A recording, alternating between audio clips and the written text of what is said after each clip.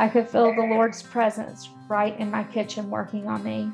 He so desperately wanted to free me, but only I could be the one to let go. All he wanted was for me to say, "You are all I need." Welcome to the Storytellers Live podcast, where everyday women share stories of hope found in Jesus. And today's story is a story of hope found in Jesus. I am Robin, and I'm here with Katie and Lindy, and we are your podcast hosts.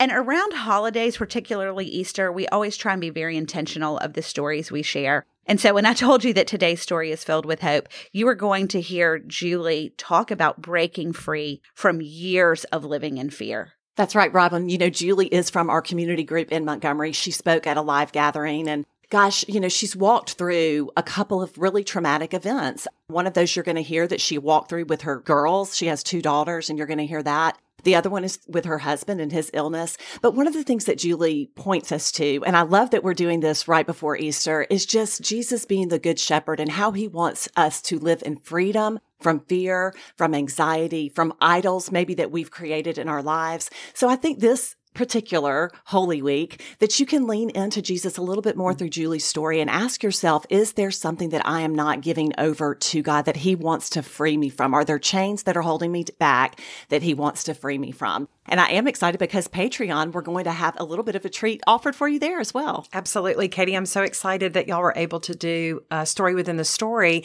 and talk further with not only Julie, but her daughters and hear more of the story. So click the link in our show notes and you can join our Patreon community if you're already not a member. Also, ticket sales close this Friday. This is the last week to get a ticket for our storytelling luncheon that we're having here in Birmingham on April the 20th. You will get to hear the powerful story of Lauren Sisler. And this is a fundraising event as we launch our second Bible study, When God Shows Up, Stories of Freedom. So join us on April 20th. Click the link in our show notes and buy a ticket today. We look forward to meeting you there. Here's Julie. I want to start off by just saying something I heard in church this past week. And the preacher said, glory is to him equals God on display. And so I just want y'all to forget that I'm here. I'm trying to forget I'm here too. But I want it to be God on display because I want him to get all the glory because this is his story. I'm just a character in it. And so all my only wish is that y'all will see him and hear him. So I hope that he will be on display right now because that's what I want. And so I want to thank the storytellers for having me. It is such an honor to get to share this. It's hard to share it, but it's an honor. And I know a lot of times people will share their testimony and they will talk about how they found the Lord. But I want to share with y'all how he found and saved me. I need to give you a little background about myself. I'm from Montgomery. I've lived here my whole life. I grew up in a Christian home. I went to church. I loved my youth group. I still am connected to my youth minister. And I would say that I found Jesus at a young age. And so I married the man that I met and fell in love with when I was 16 years old. And we met at Camp Chandler, and that's Jeff. He's here. So, hey, Jeff. And we have 2 beautiful daughters, Chandler and Parker, and they're in their home states listening on Zoom. And I spent most of my young married years working as a social worker. And it's kind of important part of this story because I worked with all walks of life, and I went into every area in Montgomery, all kinds of scary places. And I would say that I was fearless. I never knew fear, and I was never scared. So now that you know who I am, let's get to whose I am. And that story begins about 10 years ago. So it was a Sunday night after church, and Sunday is pretty important because to me, it was a holy day. It was a day of rest, and it was the Lord's Day, and it would soon become a day that I dreaded seeing come every week because it would be a terrible reminder of a traumatic event. And I'm going to try so hard not to cry. I didn't cry at all when I did this in front of my dogs. I was sitting in my home in Sturbridge, and my daughters, then 16 and 13, had gone to the local Redbox to return a movie, and it probably wasn't even a mile away from our house. My husband was upstairs, and I was sitting in our den, and my oldest daughter comes crashing through the door screaming, both hands in the air, and says, "Give him the money. He's got Parker."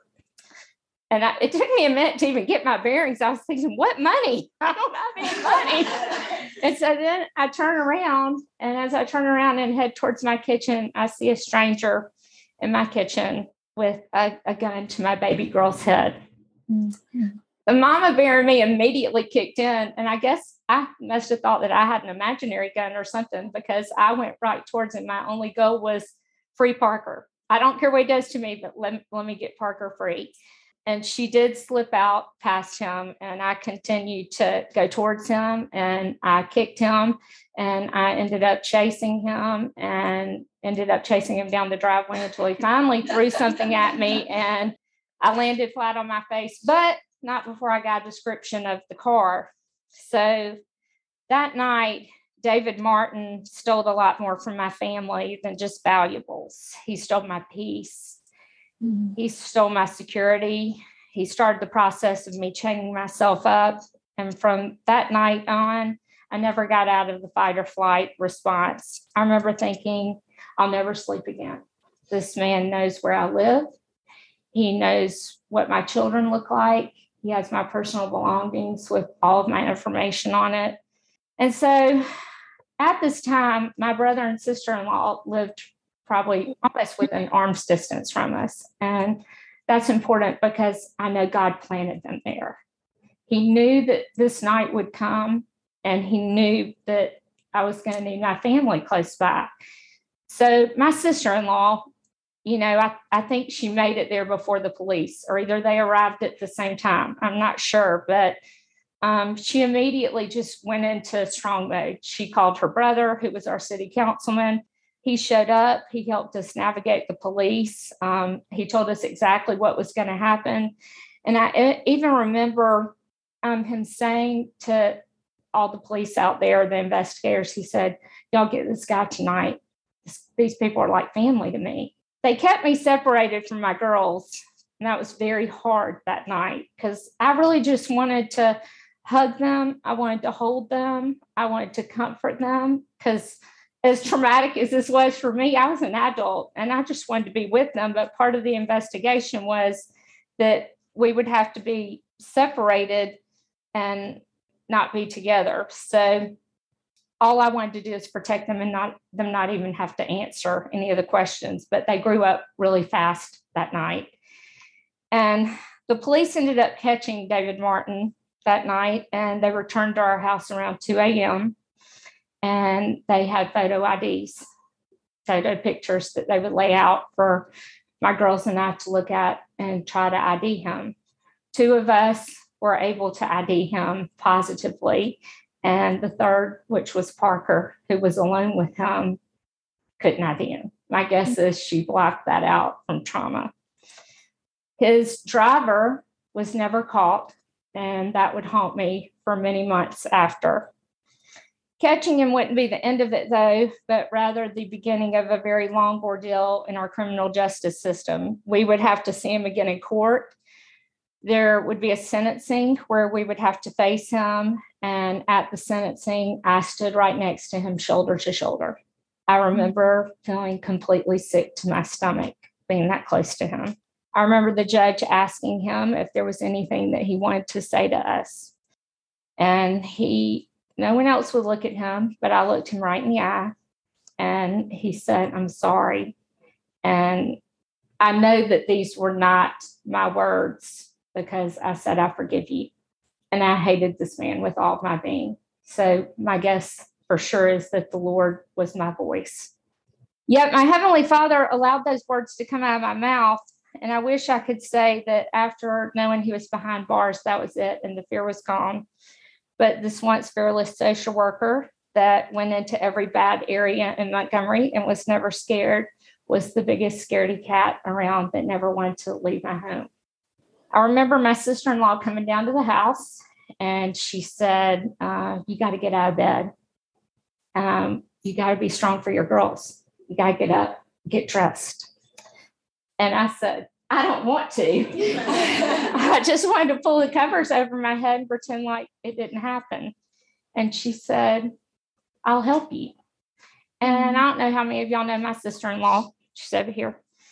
Her idea of help was probably, I'm going to whip your butt. You're fixing to get out of that bed. I'm just kidding about this, though. God placed the strongest person that he knew would get me out of that bed.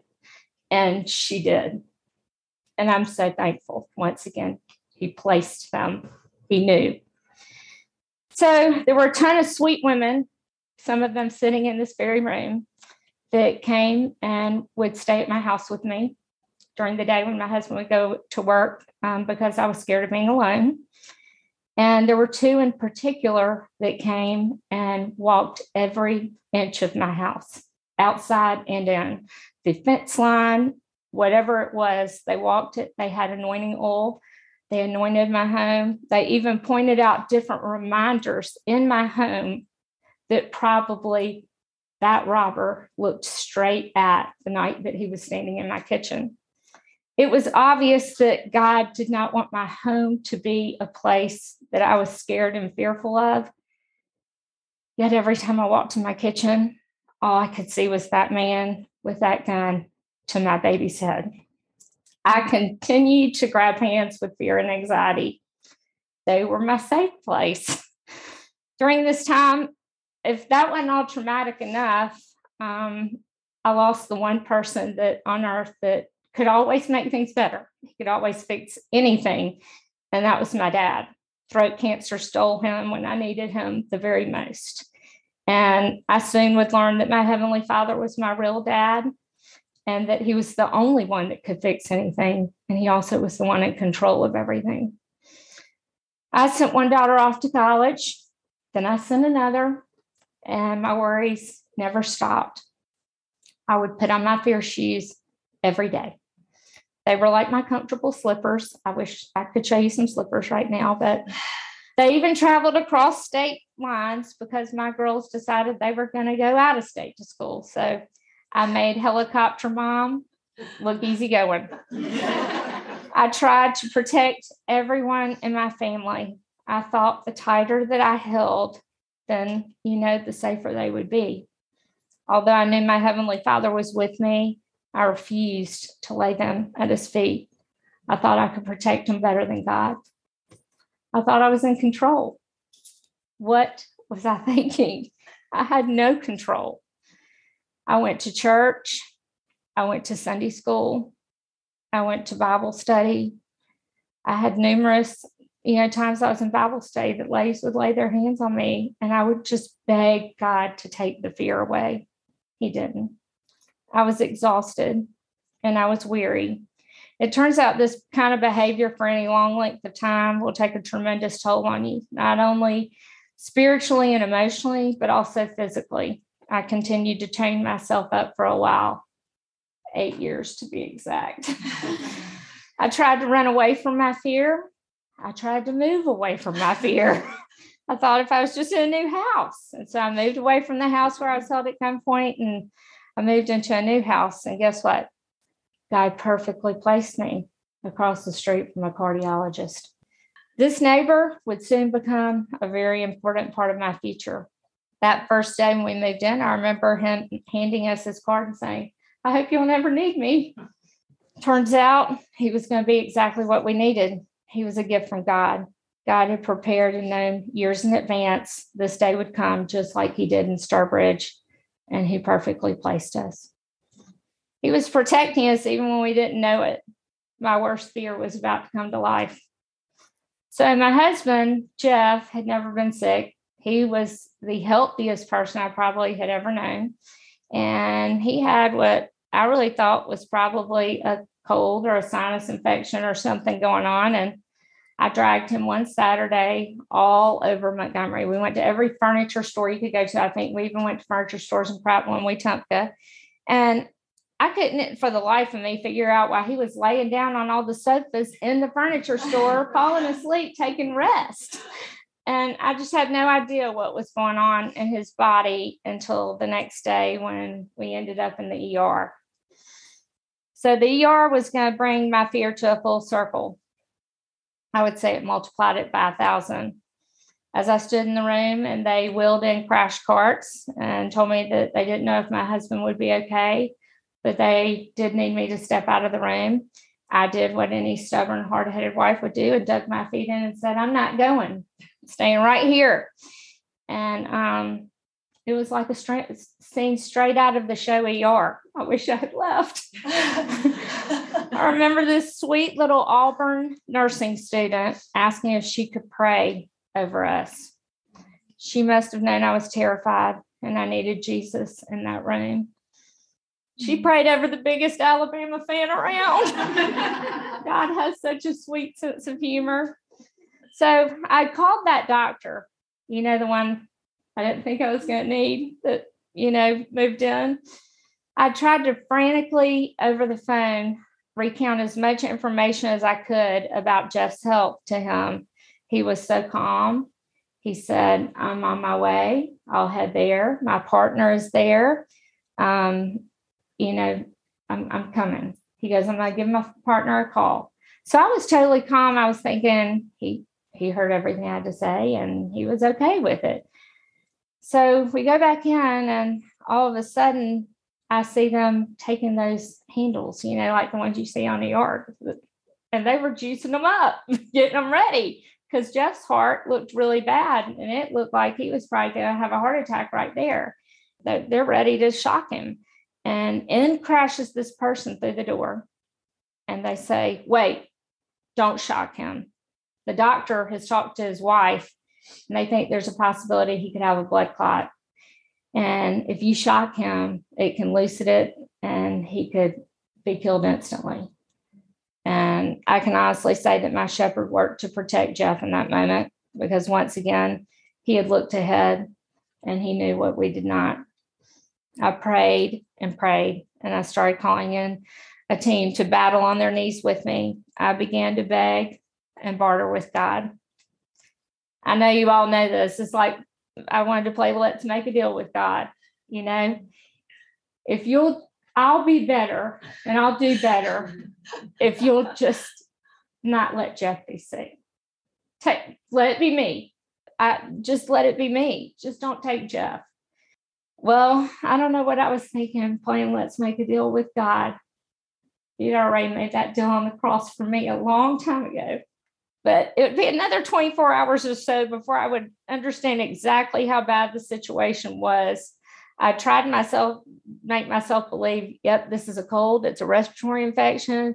I know the heart's involved, but they can do a little heart test. They're going to give us a prescription and we're going to be on our way. We're going to head out of here.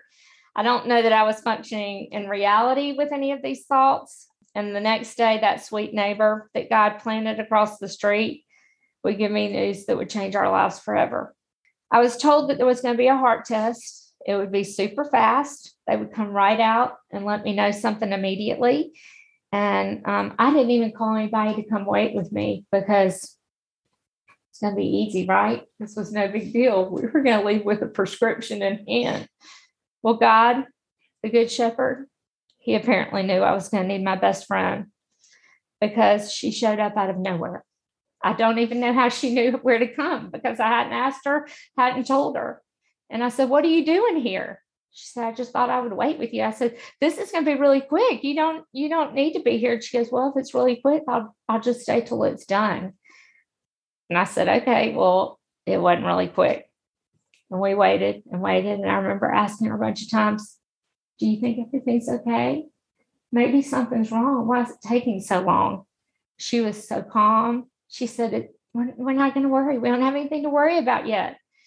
So when they finally did come out, I remember as the doctor was talking to me, I was squeezing her hand so tight as tears just rolled down my face. And I really felt like there was somebody behind me watching me. I looked back and looked back forward, And it was a group of ICU nurses that were standing back there that I had made friends with, because anybody that knows me knows I'm going to make friends with my medical staff. But I had made friends with them, and it turns out I found out later that they knew what the doctor was about to tell me, and they stood behind us praying as he was talking to us. So my perfectly healthy husband, who had never been sick a day in his life, he was in complete heart failure. All 4 chambers of his heart were not functioning more than 15%.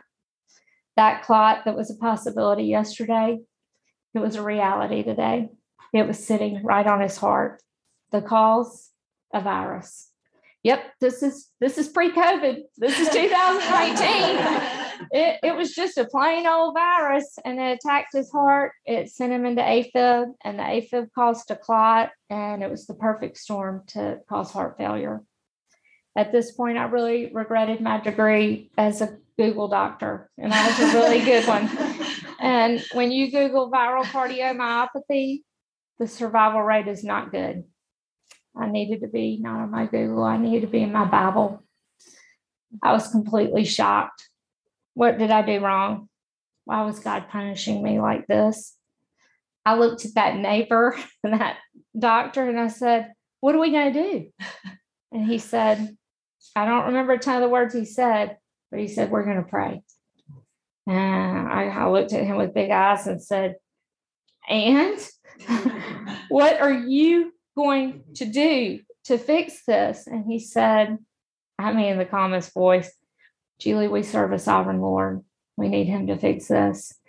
And I just want y'all to think about this for a minute. This is a doctor that works on hearts every day, and he knew who the great physician is, and he wanted me to know. So y'all aren't going to believe this, but that doctor, he was also a pastor. Yep. He was a preacher and a cardiologist. Could God have done any better than a 2-for-1 right across the street? We're talking about my across the street neighbor. This doctor was ministering to me as much as he was taking care of Jeff's heart. We started the journey of waiting and praying. Jeff was in a life vest, and I knew what its job was. If his weak heart was to stop, then hopefully it would start it back. Most people would be able to rest knowing this, but not the fearful, controlling wife. No way. I knew my job as well. I was to stay awake every night and make sure he was breathing. I wasn't trusting that vest, and I wasn't trusting God, who actually was in control. It was hard, and I was weary, and I was exhausted, and I truly wanted to give up. I told some of the people closest to me that if Jeff were to die, I wanted to die too. It's hard to even repeat that. Why wasn't I trusting God? He was the good shepherd. He was going to protect me. He was going to protect Jeff. He had done it so many times. He had proven himself. It was his character to protect us. My faith was really being tested. Well, I'll tell you why I didn't believe. Because when I got up that morning, I slid into those shoes. They were my comfortable pair of slippers. The one I'd been wearing since 2011, back at that robbery. I was so used to wearing them all the time that they were part of my daily attire. During this time, I can't even begin to tell you all the times that the Lord tried to use his people to break me out of jail. But he would use my friends. He would use workmen that came to my house. He would use my Bible study teacher, my really good friend, you name it. He sent all kinds of people to be his hands and feet. But I continued to drag around those balls and chains. They were so heavy. So finally, on April the 5th, 2019, I think God said, I've had enough. I got to get rid of this girl. So it was during this hard time of waiting, I had a friend show up. She said she wanted to pray over me. So I was all for it. She told me she sat in the driveway, though, for a while, because she said that she felt the Holy Spirit leading her to say some hard things to me, things that I probably did not want to hear at that moment. My Heavenly Father, though, knew that I desperately needed to hear this message if I ever wanted to get out of jail. And it took her being really bold to get out of her car and come in and present his message to me. So she was equipped with the Holy Spirit, and she was ready to break those chains. She asked me in the sweetest voice if I would be willing to agree that if it was the Lord's plan to take Jeff, it would be okay, because I loved and trusted the Lord more than anything else. I realized at this point, and I confessed to her, that I'd probably made some things and people idols in my life. We usually don't think of family as idols. They're put here for us to love and take care of, right? But anything that separates us from our Heavenly Father, where we're so consumed with them that we're not consumed with our Father, is an idol. And I had 3 good ones. They had names: Jeff, Chandler, and Parker. I told her with Jeff sick, I just couldn't say what I knew my Heavenly Father wanted to hear from me. I wanted to say it with all of my heart, but I just couldn't. Jeff was sick and his heart could stop at any moment, and I wasn't ready to relinquish that control. I felt safer holding on tight. She was relentless, and she continued praying over me. I could feel the Lord's presence right in my kitchen working on me. He so desperately wanted to free me, but only I could be the one to let go. All he wanted was for me to say, "You are all I need. You can take it all, and I'll still love you." That night, long after my friend had left, I sat in my bath. That's where I do my best work. And as that water washed over me with tears streaming down my face, I raised my hands high in the air and I said, "Okay, Lord, I give up. You can have Jeff. You can have Chandler. And you can have Parker. They were always yours. They were just on loan to me. You love them more than I do. And they're safe with you." And at that moment, declaring those words out loud, every single chain broke. You might ask me, how do you know? I physically felt it. I was free. I was free like I had never been since that robbery in November 2011. I began to know how much God loved me and that he wanted all of me, not just the parts that I was willing to share with him. The next few months were the sweetest in my life. I was not in control. God did so much for me. He did way more than I asked or even could imagine. He truly led me to those green pastures. I found rest, and he also completely restored Jeff's heart. It was a miracle. His heart was actually functioning better than it was before. Jeff was a miracle. Jeff always says that his heart incident was to save and free me. I always loved the Lord, but I held on to certain areas that I just wasn't willing to trust him with. I walked through some valleys, and I didn't let my shepherd lead me. These days, I enjoy green pastures and walking with my shepherd, knowing that if I fall on my back or if I wander off, he'll leave the 99 and come back for me. That's a great ending, right? I just want you to say that I'm still struggling. Jeff, over there, he's got on a heart monitor right now. And we've had a lot of setbacks recently, and it's been hard. Just the idea of COVID was hard because I knew that it was a virus that almost took him out. And so the isolation of trying to protect us from COVID was hard. But I'll tell you what the difference is. This time, God carried me, and I allowed him to be in control, and it was so freeing. And I also released the ones that I love to him and put them in his hands. So the only thing I can say about this story is there's so many things that can chain us up. Fear just had to be mine. I'm sure that everybody has something that they drag around. But if you need somebody to pray with you, I'll pray with you. I know that all these women, there are so many godly, good women in this room that would pray with you, but just let the Lord carry you, because he longs to carry his children, and he is the good shepherd. So that verse, and there's some cards somewhere. Right here. My sweet daughter Candler is an artist, and she painted. That's my little sheep there, and then there's also the shepherd's verse with it. But I just want you to look at that and let it be a reminder to you that he's a good shepherd, and he will carry you. He'll pick you up. I just thank y'all so much for all y'all for coming and for supporting me through this. Before we even hit record, I think we had an entire conversation about Julie's story, and y'all missed our whole discussion.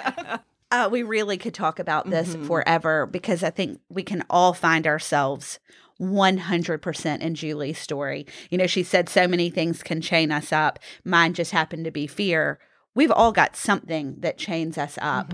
And I found myself over and over in the things that Julie experienced. Yeah, I mean, there was several things that really spoke to me. One of the things, you know, we're coming off of a few stories these past few weeks about health issues and trusting God. And when she spoke about with her husband that she was Googling things, and she said, I didn't need to go to Google, I needed to get in my Bible. I thought that was really powerful. And then, of course, the whole, you know, making her family her idols. Yes. And how she spoke about how I had 3 good ones. I can totally relate to that as well. Just really putting God more in that place instead of your children or your family. Absolutely. When she said anything that separates us from God is an idol, and anything that we try to put in his place.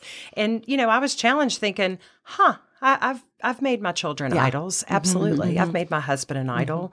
I've made approval or involvement or other things an idol. It was interesting that she at one point said that fear and anxiety were her safe place. Yes. You know, and she referred as comfortable slippers. She kept saying that. Yeah. Yes. And so, you know, it's really retraining our minds. Yes. We've had conversations about this, of just going to the Lord first and really kind of changing those neuro pathways in our brain. That's right. So that fear and anxiety is not our first reaction. And, you know, I have been listening to the song in my house the past year in particular, I've found myself in that place a lot. And there is a new song that has come out that's a worship song by Melissa Helzer called Sound Mind. And she talks about sound mind from a spirit of fear. And so we're going to put the link in the show notes because I wanted to text it to Julie this morning and say, if you have not heard this song, it sums up your story. Yes, yes. Well, you know, and another thing too that really spoke to me was just the friend that had the courage to go and kind of call her out and say, look,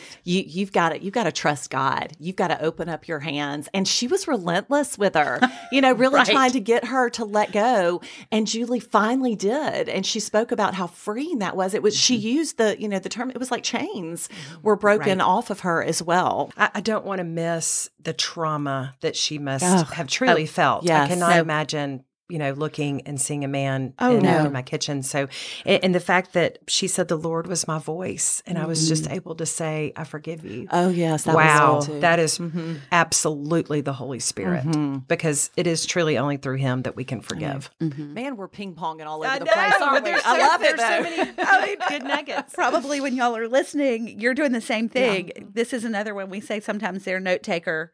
There's somewhere you need to take notes in an episode, and this is one that I will listen to over and over again. And share with a friend. Yes. And remember, the transcripts are also on our website. So if you want to actually read her story, go to our website and click those transcript notes as well. Yes. Y'all, we haven't even talked about that. I'm kind of jumping out of my chair right now because it is a great service that we offer that we have not told you about. We've talked about it on Instagram. But if you go to our podcast episodes on our website, you click on the episode, and as you scroll past the description of the podcast, you will see every word. So if you have a friend that's hearing impaired that wants to listen to podcasts and it's easier if they can read along, or if you yourself are a note taker and you want to know what she said, you go and you read the transcript. It's amazing. And so thank you, Tammy, our editor, for putting that in there. And this is one that I may even go back after listening multiple times, may go back to our transcript on this one because it's so, God just really spoke to me through this story. And so thank you for listening. We hope that you have a wonderful Easter, and we will talk to you next week. Bye.